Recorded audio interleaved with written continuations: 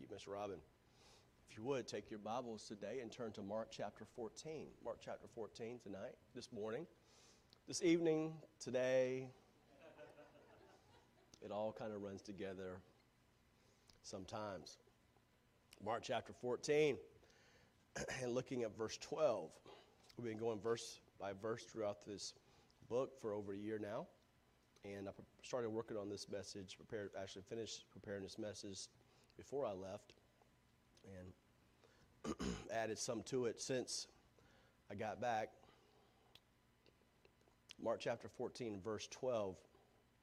At the first day of the unleavened bread, when they had killed the Passover, his disciples said unto him, Where wilt thou that we go and prepare that thou mayest eat the Passover? And he sends forth two of his disciples and said to them, Go in the city, and there shall meet you a man bearing a pitcher of water, follow him. And wheresoever he shall go in, say ye to the good man of the house, The master saith, Where is the guest chamber? Where shall I eat the Passover with my disciples? And he will show you a large upper room, furnished, repaired, there make ready for us. And the disciples went forth and came into the city, and found as he said unto them, and made ready the Passover. In the evening he cometh with the 12. As they sat and did eat, Jesus said, Verily I say unto you, one of you which eateth with me shall betray me. And they began to be sorrowful, and to say unto him one by one, Is it I? Another said, Is it I? And he answered and said unto them, It is one of the 12 that dippeth with me in the dish. The Son of Man indeed goeth, as is written of him, but woe to him, that man, by whom the Son of Man is betrayed. Good were it for that man if he had never been born. Lord, we thank you for this day you've given us, and I pray as we hear your word, again, you would give us ears to hear. We thank you for all the lessons, God, that you teach us through your word. I pray, God, that you would help us to understand you more and trust you more through the lessons of life, to grow in the grace and knowledge of our Savior, Jesus Christ, that the areas where we've struggled in the past, God, we would find victory as we see the betrayal of Jesus Christ, this one called Judas. Lord, help us to ask ourselves personally, have I betrayed the Lord in some way? Lord, as we understand the Passover and the blood that was applied, may we ask ourselves, has the blood been applied to my life? Oh, Father, so many things we can learn from your word. Help us, again, to gain understanding through your Spirit. We pray in Jesus' name. Amen.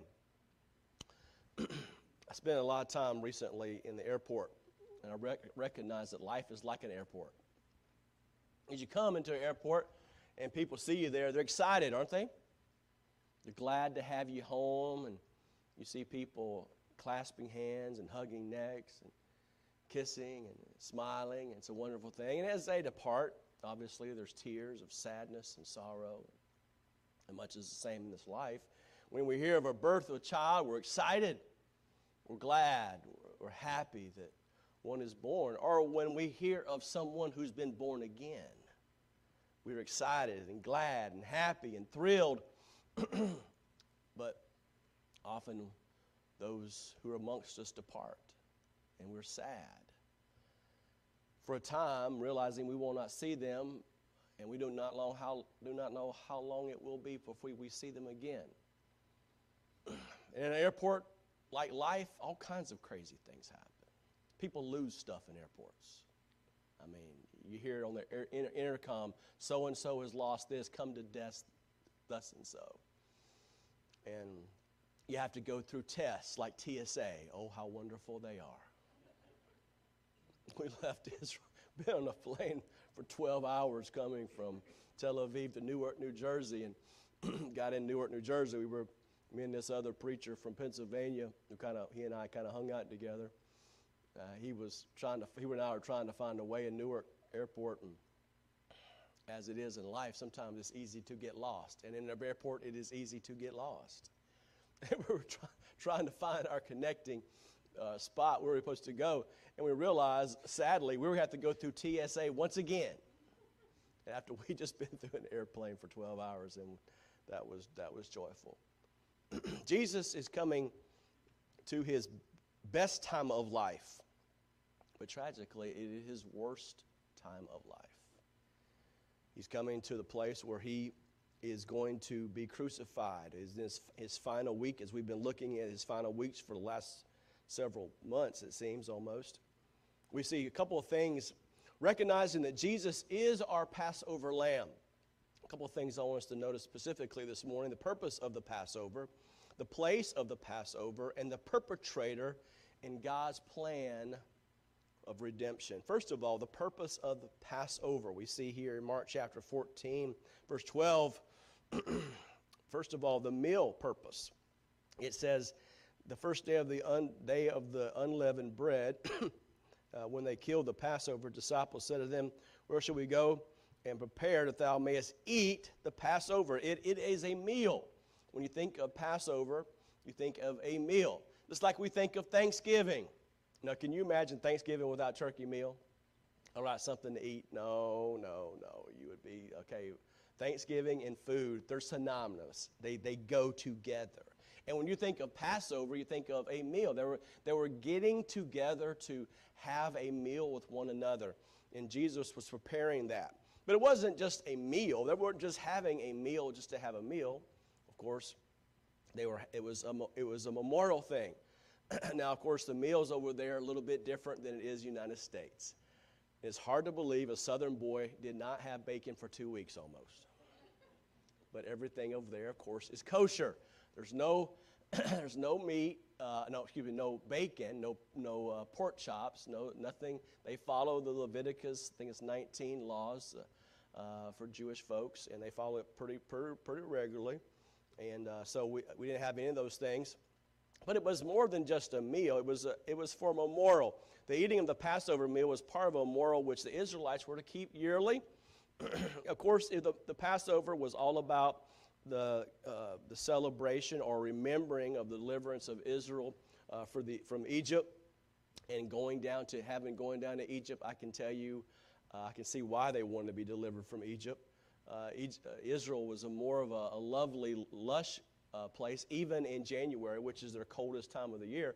Though really, as I looked at the temperature there in Israel when I was there, it was basically 55 to 70, and actually was cooler a lot of times in Gainesville than it was in Israel.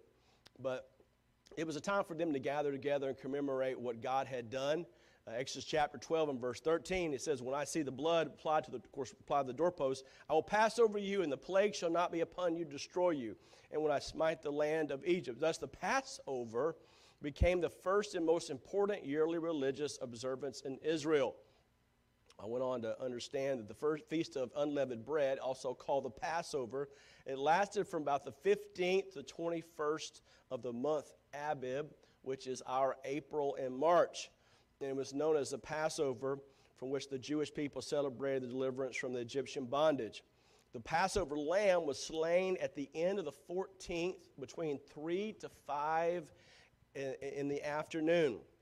And as many as 250,000 lambs were slain at this time. Can you imagine that? Passover week was a special time. Every male Jew was who was of age, and that's about 13 years and up, and lived within 15 miles of the holy city, was bound by law to attend the Passover. In preparation for the feast, the Jewish homes were carefully searched and scoured for any trace of leaven, which would mean significance, any trace of sin. 1 month before the feast, the Passover and its meaning were taught the Jewish synagogues. It was a passion and desire of every Jew to attend the Passover in Jerusalem at least once in their life. So the Sanhedrin, which were a 71-member Supreme Court of Israel, made sure they would go through houses in the area and make sure there was no leaven in their hearts. But unfortunately, even though they were searching for leaven in the houses, the people had, though they were outwardly pure, they were inwardly filthy. And they were gripped by sin and bitterness and jealousy. And I guess if there's any lesson I learned And again, it's lessons you learn and you relearn and you relearn from going to Israel, is religion can do nothing for you. Religion can do nothing for you. On the way over there, I was sitting at the from Newark to Tel Aviv. I was sitting on the window seat, and there was a assistant pastor on the aisle seat, and in between us was a Orthodox Jewish man, Orthodox.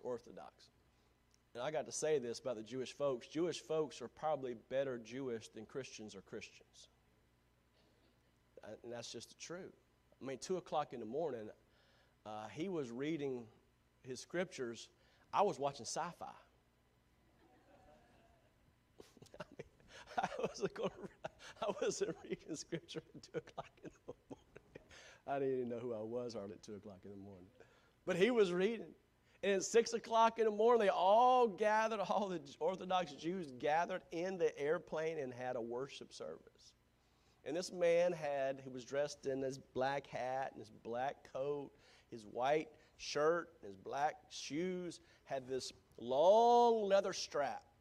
And he strapped it to himself and had his phylacteries on his head. And they all went up there and they had a prayer service, had a little service, up there together. How many Christians would have done that? None that I saw. None that I saw. We were all sleeping, or trying to sleep at 6 o'clock in the morning. But dear friends, all that they did did not save anything. All their works of righteousness, all their memorization of scriptures, all their outward observance of the law means nothing. Oh, it has great symbolism, and it is moral, but the problem is it cannot save because Christ is not a part of the valuation. But the problem is the same thing is true in Baptists. A lot of Baptists think by being a Baptist you're saved, but being a Baptist doesn't save you. Or being a Roman Catholic doesn't save you, or Pentecostal doesn't save you. Whether you're born in America or born in Israel, that does not save you. It's only Christ alone can save. And they've missed Christ. They have all the ceremony. They have all the ritual. And they do it so well. But they missed the most important part. They missed the Messiah who came to save them from their sins. How sad it was. Ritual without relationship equals ruin. If you're here today and you think somehow by showing up this church is going to get you right with God, it will not. If you think somehow by giving money in the offering plate, oh, we're so thankful, but it will not save you. If you think somehow that by just being a part of a church or joining or walking the aisle or even saying a prayer, it will save you. Oh, dear friend, it won't. It won't. So we see the purpose of the Passover, but secondly, the place of the Passover. We see in verse 12, it says, and the disciples said to them, where wilt thou that we go and prepare that thou mayest eat the Passover? So it wasn't just, okay, we're going to have a place and we're going to eat any old place. Well, where do you want to go eat? Well, it's we'll go to McDonald's or we'll go to any place. No, Jesus had a specific place for them to eat. We see the searching of the places. But secondly, we see the sending of the place. What do we know about the sending of the place? Well, first of all, it says in verse 13, he sendeth forth the disciples, 2 of his disciples. Interesting enough, he didn't just send 1, he sent 2. He sent 2. Sometimes in the Lord's service, you may serve in obscurity, but if you cannot handle humble obscurity, you will not serve God much as well. Sometimes you have to recognize, it's not just me in this. It's us in this. I'm so glad I got to go with a group of believers. It wasn't just an individual thing. We were all part of this. A church is not just one person. It's a family. It's a group of us. It's a fellowship of believers. And you realize how important that is. As I got to minister with pastors and people from Hawaii and Minnesota and Lakeland and Maryland and all over the world. I got to meet people I got to meet these Christians. We were in one, folks, and we were in one site, and we were talking and fellowship, and this other gentleman from South Korea, he came over and he was listening to our conversation, and he says, "We are Christians too. We know the Lord Jesus Christ ourselves." And it was so wonderful to know there's folks from even people all over the world that you know it, but then to see them and hear them, and they have a thirst and knowledge for wanting to know God more like you do. So you see the pair in the sending, but secondly, the providence in their sending. He said, "Go into the city there and shall meet a man bearing a pitcher of water." Obedience will always experience providential help. This prediction shows the omniscience of Christ. Thirdly, the pursuit in his sending. It says, "Follow him." You know, if I was to say to you, okay, I'm going to show you I'm going to give you directions to Turkey Creek. I can tell you how to get there. It's not that very hard. But you know, the best thing to do is to follow me. You know, I can give you a whole lot of information about knowing Jesus Christ. But best I can tell you scriptures, and we should. Best thing to do is just follow him. Just follow him. What do you want me to do? What does God want you to do? He has a book and a plan for your life. Just follow him. Follow what he has for your life, and life will be so much simpler if you're willing to just give in to your own, give to your troubles and your stress and your struggles. Just lay down and say, "Lord, I'm going to follow you." I want to show you pictures tonight of me being in the Dead Sea. And we were all walking out there, and it's kind of cold, you know, and we're like, we've been told what we'll do, but we don't really want to do it.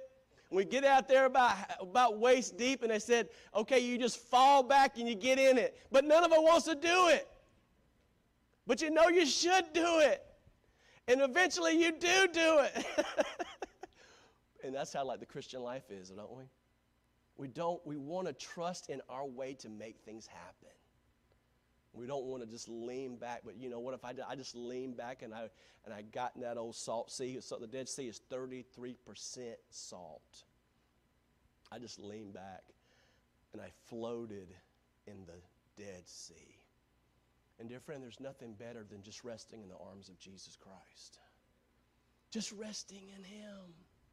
Not worrying about it, not stressing, not having to, how's this going to happen? How am I going to make the payment? How am I going to, let me ask you a question. Has God ever have failed you in how many years you've been alive? Will he ever fail you in the future? No. He can't fail you. He'll never fail you. We failed him 1,000,000 times. He'll never fail you. He'll never fail you. So he said to the disciples, "Oh, I can give you a description of him. I can tell you which way he's going to go. But no, just follow him." And I say to you, dear friends, let's just follow Jesus. He's going to lead us. That's the pursuit and the sending. And fourth, the proclamation. "Wheresoever ye shall go, ye say to the good men of the house, the master saith, There's a guest chamber. Where shall I eat the Passover of my disciples?" That's the proclamation. We need to proclaim the word wherever we go. There's opportunities wherever you go to proclaim the word. We just got to say it. We got to just tell it. The need is great. And the more you open your eyes and see folks and their needs and their struggles, you see that people have one great need, one great problem. The problem is sin, and the need, and the one that can meet that need is Jesus Christ. He will show you a large upper room furnished, prepared for you. That's the provision. Where God guides you, he will provide for you. And the sixth is the preparation, the sending. Make ready for us. The pair that was sent had work to do.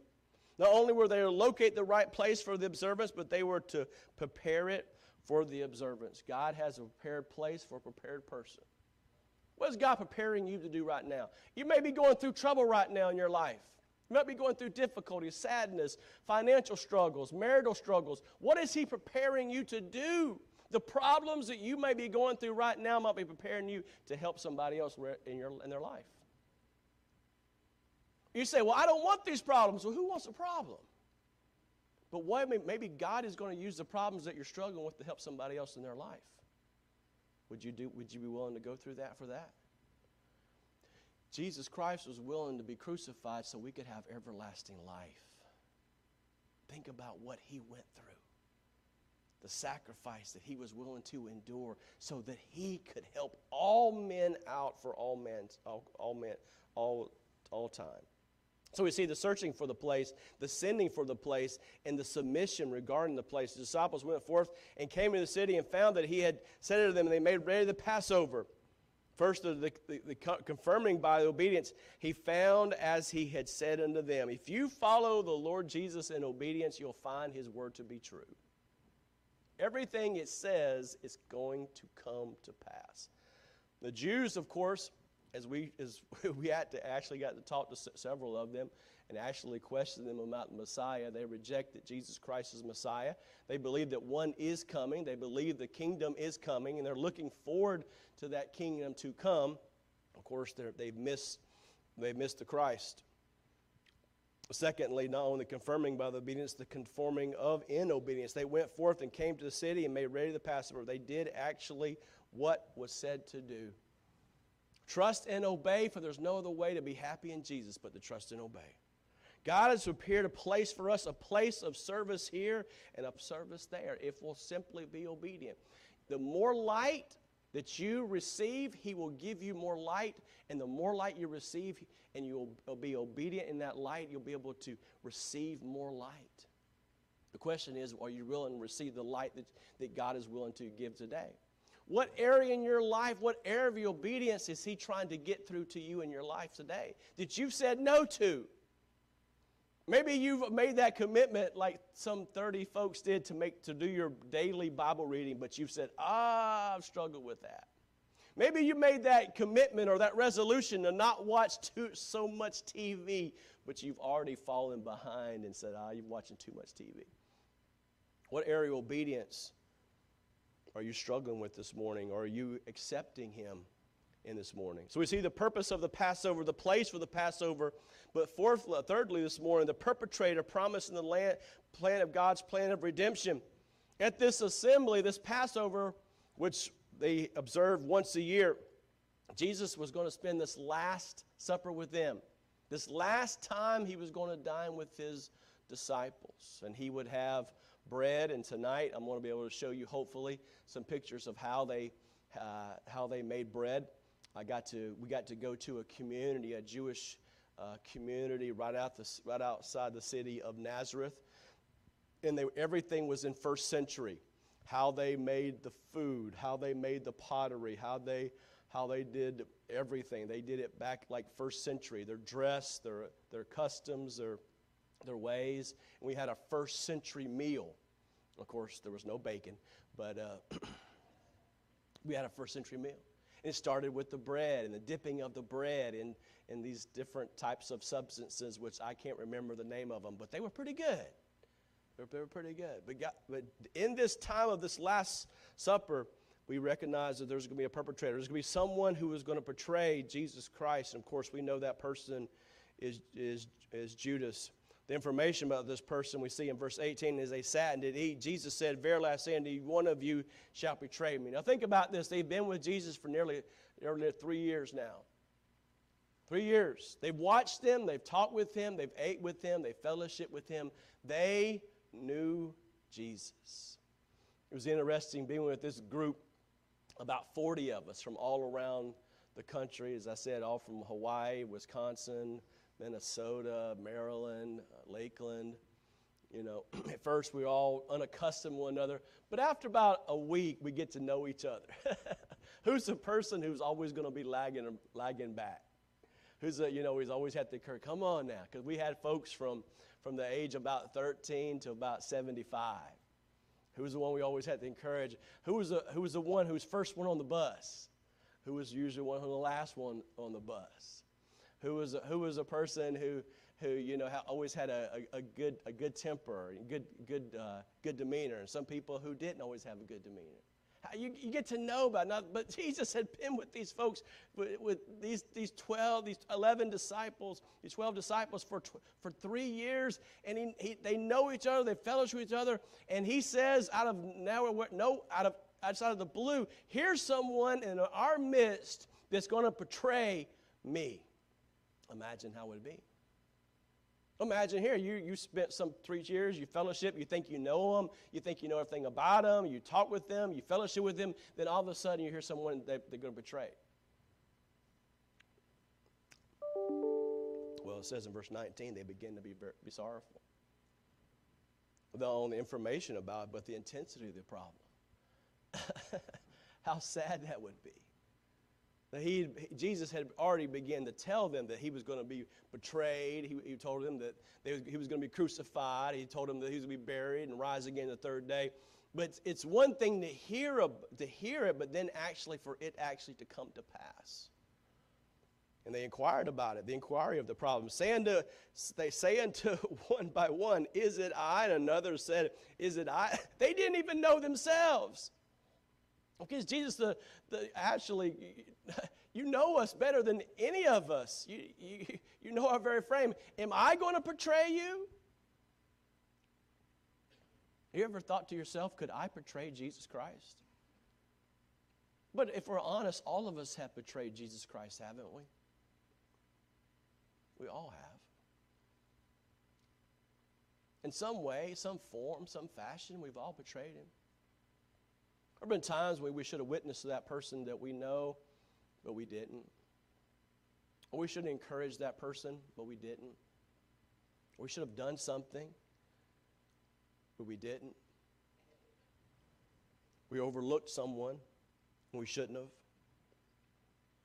Who was the indication of the perpetrator? In verse 20, it is one of the 12 that dippeth with me in the dish. So it's not just someone outside. It's not someone in the Sanhedrin. It's not some Pharisee. It's someone in this group. He brings it close to home. It's not someone outside. It's not the high priest. It's not some other person. One of you is going to betray me. One of you is going to betray me. What was going to be the infliction for the perpetrator? It says, woe to that man by whom the Son of Man is betrayed. Good were it for that man if he had never been born. Wow. Think about that. Think about that. You think of someone, the birth of someone, how wonderful that is. But literally, it'd been better for Judas Iscariot for never being born to betray Jesus. They ask you how you are, you just have to say that you're fine when you're not really fine, but you just can't get into it because betrayed him for 30 pieces of silver. Judas. Judas. Judas. Judas today's in hell. He had so much light. He had so much truth. He had the miracles, the love, the compassion of Jesus Christ right there before him, yet he rejected it.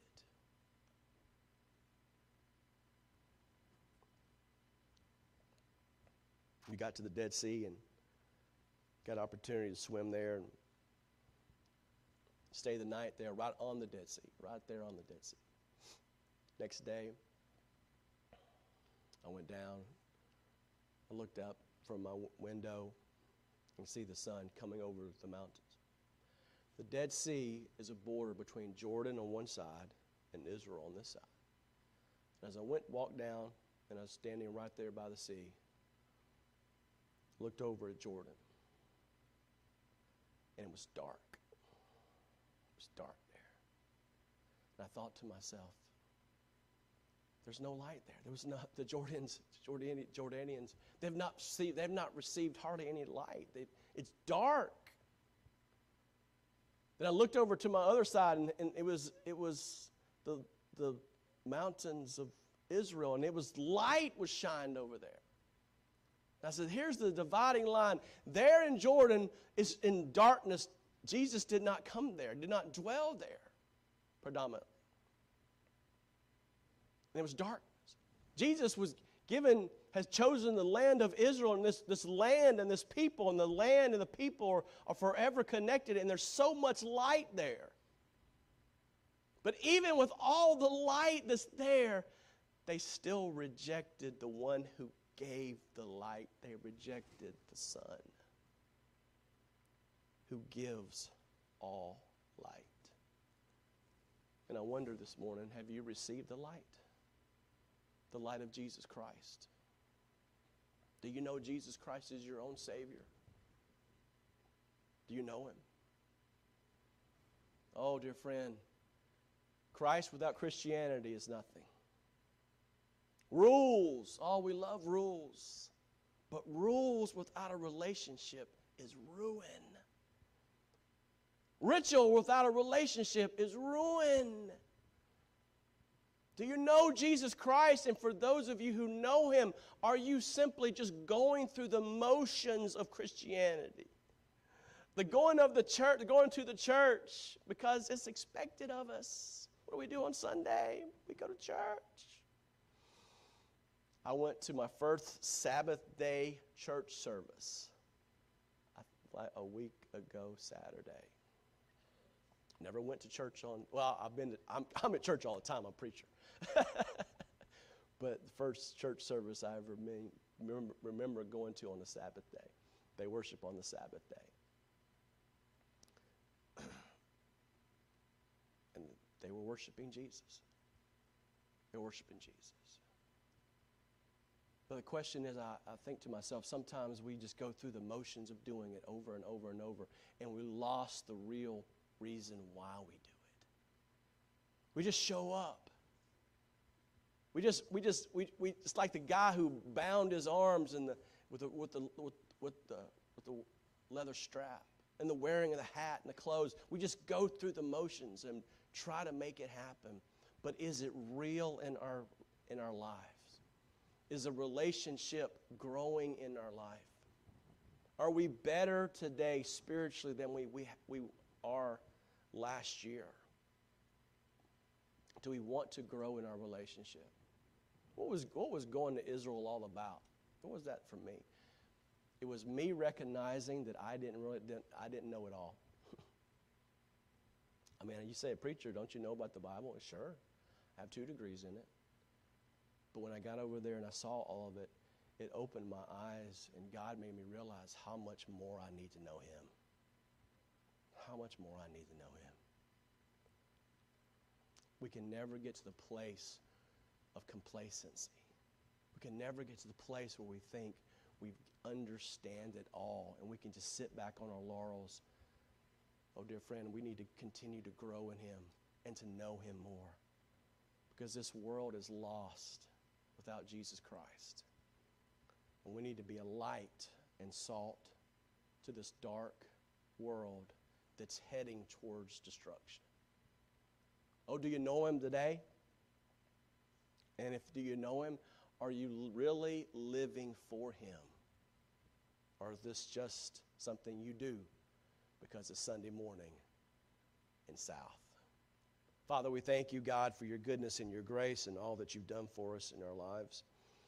Thank you that you are our Passover lamb, because you shed your blood on that cross. 2,000 years ago, we can have forgiveness. Without the shedding of blood, there's no remission of sin. Nothing good I've done. It's not being a preacher. It's not memorizing verses. It's only through a relationship with Jesus Christ. With head bowed and eyes closed this morning, may I ask you again, and I ask you that you seriously ask yourself this question: do I know the Lord? Do I really honestly have a relationship with Him? Or is this simply ritualistic? Am I just going through the motions? Do I know that I have a relationship with Jesus Christ?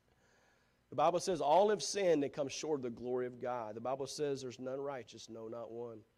The Bible tells us God commended His love towards us, and that while we were yet sinners, Christ died for us. Yes, sin broke our fellowship with God, but God, in His love and His compassion towards us, was willing to be that sacrifice, the only sacrifice that would be acceptable in the eyes of His Father, to pay the way and appease the wrath of God. Jesus was willing to be that sacrifice. He was crucified on that cross, shed His blood, was buried, and rose again the 3rd day so we could have everlasting life. How thankful we need to be for that sacrifice. Have you accepted the free gift of salvation? You're here today and say, preacher, I'm not sure if I'm a Christian. I'm not sure if I died today I'd go to heaven, but I really want to. Oh, friend, maybe you've made some type of decision in your past, maybe in your childhood especially, but you're just not sure. May I beg you this morning, don't let your pride or any preconceived idea that you've had in the past cause you to go to hell. Oh, because the Bible says, for God so loved the world that he gave his only begotten Son, that whosoever believeth in him should not perish. Without Jesus Christ, you will perish. There is a real place called hell. This was created for the devil and his angels, but God does not want you to go there.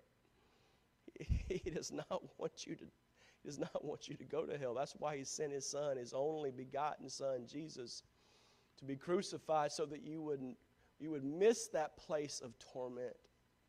But dear friend, without Christ as your Savior, that's where you will be forever and ever and ever.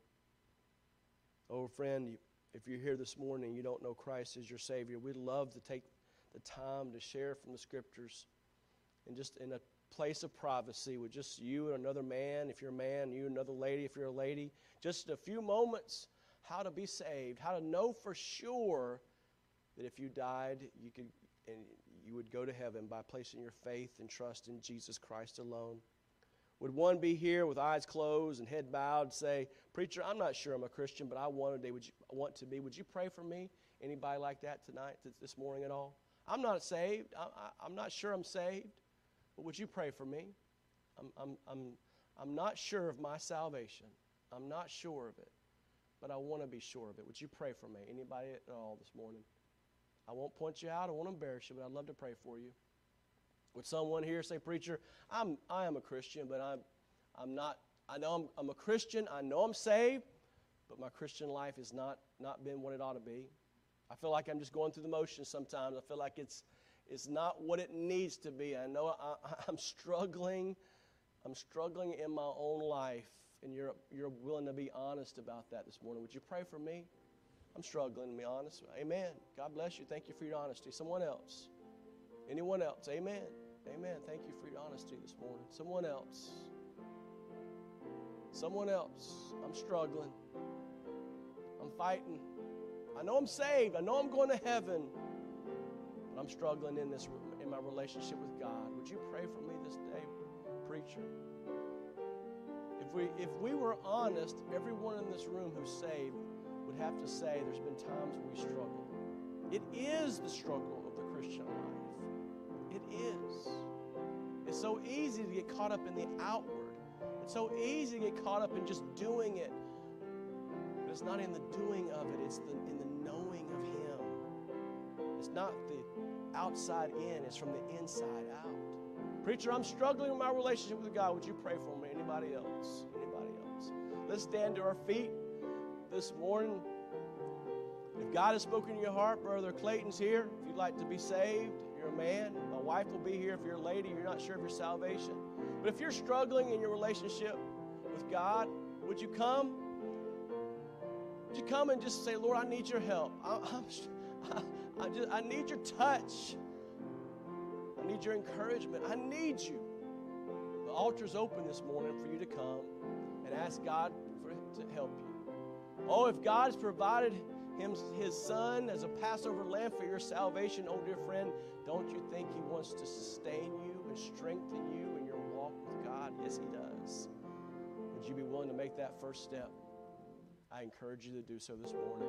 As the music plays, if God convicts your heart through His Spirit, would you come? Would you come and say, Lord, I need you this morning?